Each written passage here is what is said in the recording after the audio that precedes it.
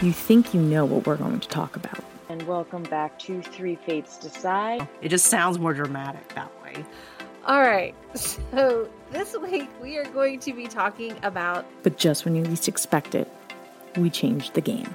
One Will Smith slapped Chris Rock. I mean, we always celebrated Easter. Harry Potter the Half-Blood Prince. So we're going to do another free talk, freestyle thing, no planned discussion. At the end of the day, only one thing matters. We decide. We're going to hit the main highlights. That is the thing, like what we were saying back in that episode. A quick recap. Three Fates Decide podcast. Hello everyone, welcome to another episode of Three Fates Decide. My name is Liz and I am going to be your solo host for this episode. In this episode, I'm going to be discussing anime. Now, some of you listeners may be familiar with anime, some of you may not be familiar with anime. I won't be spending time lecturing to you guys the history of anime because otherwise this would end up being a 2-hour episode probably and involve a lot more research than I've currently done ahead of time for this recording. So I'm just going to stick with some basic facts and just share my own personal history with anime. So, what is anime? Anime is actually, in the Japanese context, basically the term that literally means animation. In other words, it's actually a foreign language loan word in origin. However, outside of Japan, the term anime has become synonymous with Japanese-styled animation that is very famous for a certain style, a certain visual look to it. I'm pretty sure even those of you who aren't overly familiar with anime, you probably would recognize what anime looks like. So I'm not going to get too deeply into the history of anime because there are way better sources that I would highly recommend to you. Regardless of how familiar you are with anime, whether you know absolutely nothing about it other than you know this term and this concept exists, or you have been a fan of anime since the 60s and 70s, there are actually a couple of reference books that I highly recommend you check out if you want to know more. One book is actually called The Anime Encyclopedia, A Guide to Japanese Animation Since 1917. Written by Jonathan Clements and Helen McCarthy. Now, this book was actually published in 2001, so it's now 2022 as of this recording, so this book has been out for 21 years, so obviously it's going to be missing quite a few anime titles that have been released subsequent to the original publishing of this book. But if you are not overly familiar with anime in general, or maybe you just want to learn more about some of the older anime titles that may or may not be easy for you to get your hands on at this point in time, that is a really great starting resource for you to better understand and get better knowledge of some of the classics in anime. Another actually really good resource that I would also recommend is a book called Japan America by Roland Keltz. It's actually a very interesting book where the author actually discusses, to a certain degree, the history of anime and also the interesting relationship between Japan and America through the lens of anime. I actually discovered this book because the author actually was a guest commentator on an episode of Studio 360, which was a podcast that was heavily featured on PRI, NPR, and on my local NPR station, which is WNYC. And then I discovered that he actually wrote a book. So I immediately got my hands on it and I started reading it. And it is a really well-written book, and it's a very fascinating look into anime, its history, and also the impact it made both in Japan and in the US. So I highly recommend it. So my own history with anime. Basically, as some of you longtime listeners may be aware of, I and the other two co-hosts of this podcast are both children of the 80s, as in we were literally born in the 1980s. So I am part of that generation of people who were in middle school and starting high school in the 90s. And as some of you who happen to be familiar with anime may already know and know where I'm going with this, I'm definitely part of that generation of kids who grew up during one of the golden ages of anime in the United States, which was in the mid-90s. So at this point, I can't even put my finger on exactly which anime series was technically my first anime series, because the funny thing with anime in the United States, especially during the early years of the 80s and into the 90s, was that quite a few companies actually licensed anime series, and the thing was that they did stuff to edit the original episodes to make it fit what was deemed appropriate content for kids, because the general mentality in the US and arguably in a lot of Western countries is the concept that animated stuff is for children. Now, I'm sure some of you guys listening to this episode are perfectly aware that that's actually a very false, very, very false belief that animation is just for children. But of course, you have to understand, for those of you who happen to be younger than my general age range, is that 30, 40 years ago, people in America totally had this belief that animation was primarily for children. Therefore, there would be a lot of backlash should some of these anime titles be released in the US as they were in terms of like the actual content. Regardless of whether you think that anime should be subtitled only or they should be dubbed, if they were unedited, basically, some of the stuff that would be shown in these anime titles would be completely inappropriate by a lot of American parents, especially at the time. So a lot of heavy editing was done. Editing in regards to localization, which inevitably happens with just translation in general, because there are going to be certain terms, certain concepts that do not exist in Western contexts that totally exist in Japan. So obviously you do have to make some editorial changes to make it accessible for a local market. Although nowadays, if you were to get your hands on anime series, manga, light novels, what have you, this is less of an issue because it's not difficult for people to do their own research on the internet to better understand what some of these terminologies may mean. And also, translators now have like a better grasp of how to translate Japanese terms and Japanese concepts in a way that is accessible and understandable, while also offering bonus material that will allow the consumer to actually learn a bit about what the original terminology is, which you definitely will find this if you were to pick up a copy of manga or a light novel. But anyway, so my exposure to anime was definitely in the 90s. Now, like I was saying earlier, I can't quite put my finger on which series was technically my first one. So I'm just going to tell you that definitely some of the shows that I saw in the 90s were Robotech, Sailor Moon, and Dragon Ball Z. I would say out of the three, what really got me super into anime was most definitely Sailor Moon. And I'm sure for quite a few people, Sailor Moon was also their intro to anime, that or DBZ.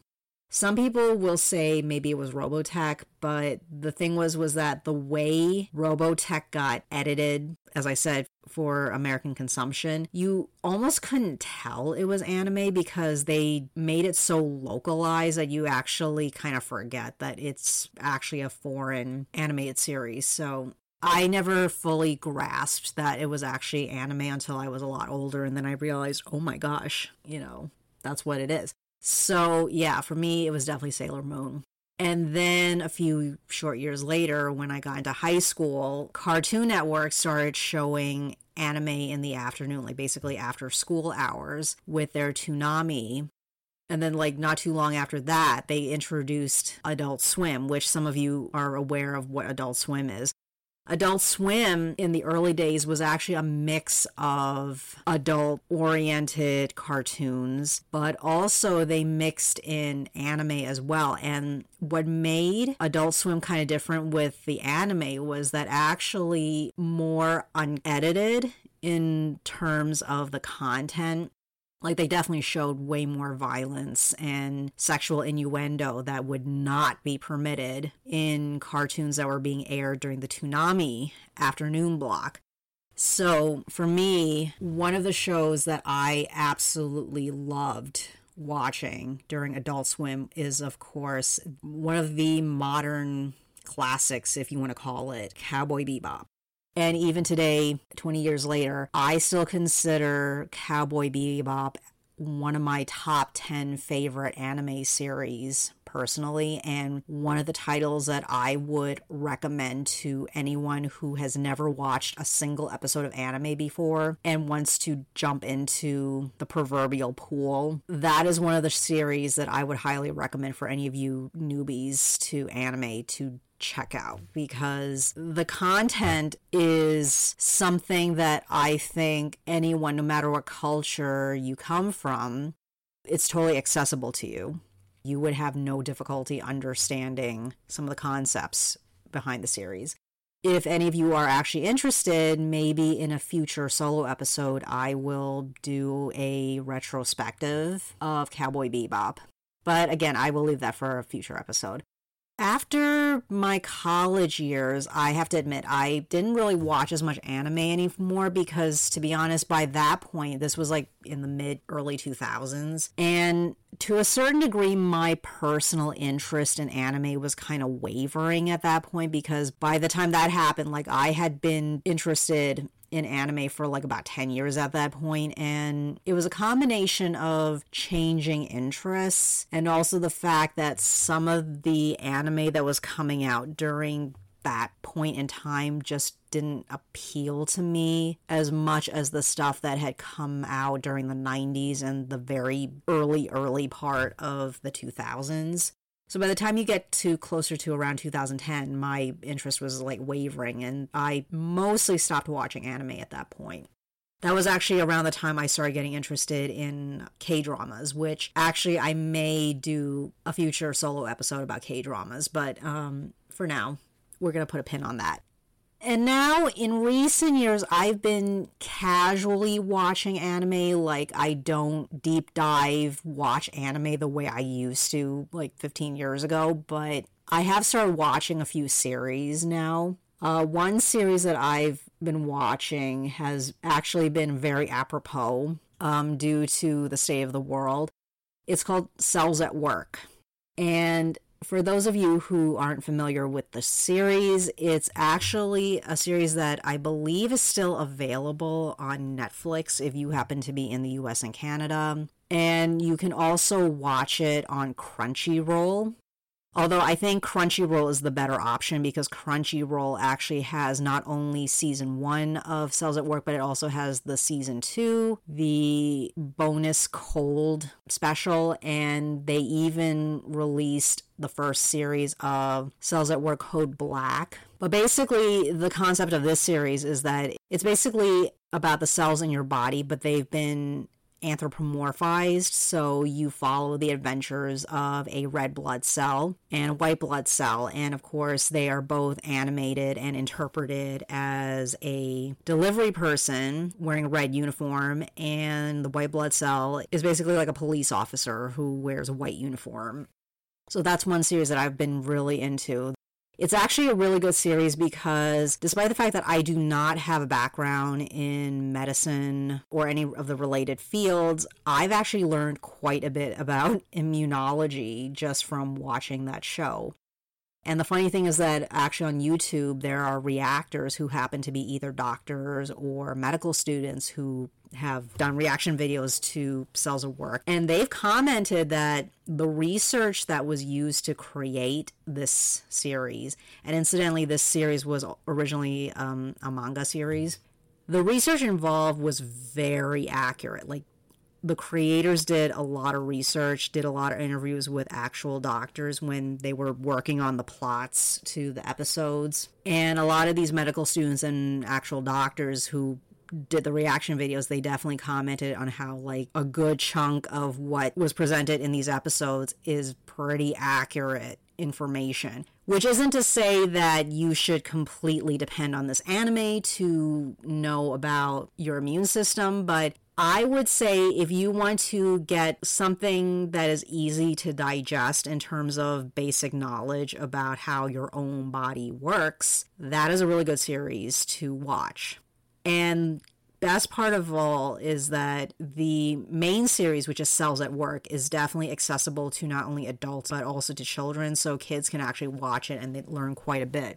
Cells at Work Code Black, however, I would say would definitely not be appropriate for children, because while it has the same concept of anthropomorphized cells in your body having all these adventures, the reason why it's referred to as Code Black is because this is based off of a Japanese like slang term for a company which has a terrible work environment with terrible work conditions and workers are overstressed. Well, in that series, the cells that you are following are actually cells in a very unhealthy body, where the body in question is somebody who drinks too much, who smokes too much, and a lot of very adult health issues pop up in that episode. Things like sexually transmitted diseases, impotence, drug use, heart issues, etc.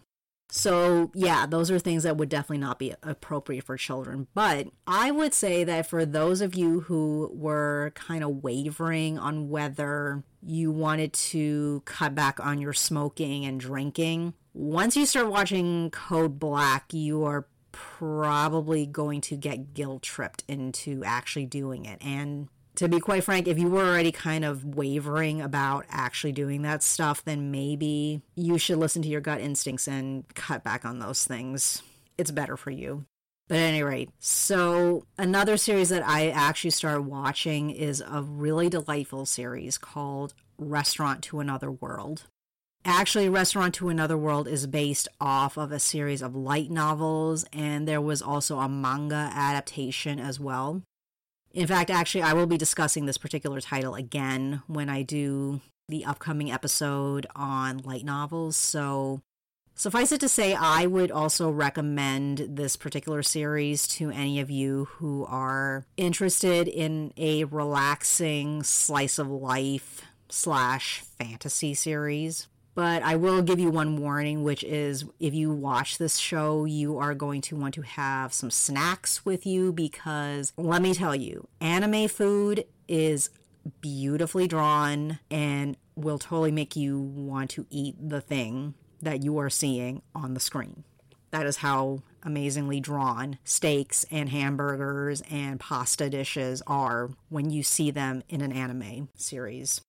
I would say that, like, for me, anime will always be something that I will appreciate. Even when I stopped watching a lot of shows, I still appreciated what I had seen before. And without a doubt, there are bound to be new shows that are just as good in the future. I'm just not somebody who's going to deep dive, binge watch them like I would have done 15 years ago. So I definitely feel a lot of sentimental connections to the shows that I watched when I was younger. And to this day, I will still say some of those shows that I watched back then are still shows that are in my top 10. So if you haven't already watched a show by this point, you should definitely check one out. There are so many different types of shows in terms of genre. Because let me make it clear to anybody who doesn't quite understand the concept, anime is not a genre by itself. It's just a style, a type of animation. But in terms of content, there's a wide variety of genres that they cover. It covers everything from what would typically consider children's, adventure stories, all the way to actually pornography. Anime pornography totally exists, and it is a thing. So it runs the gamut in content. So there is bound to be an anime series for you if you are somebody who does not typically watch anime or you're not overly familiar with it. If there is an interest from some of you out there who happen to not be anime fans but you're curious, I may actually do a follow-up episode where I actually list some of my personal favorites and some of my personal recommends. So if you're interested, please, please, please leave a comment. Let me know and I shall deliver. Anyway, thank you for listening and see you next time. Thanks for listening, everyone. Catch us next time. And see what we're going to talk about. Because the three fates decide.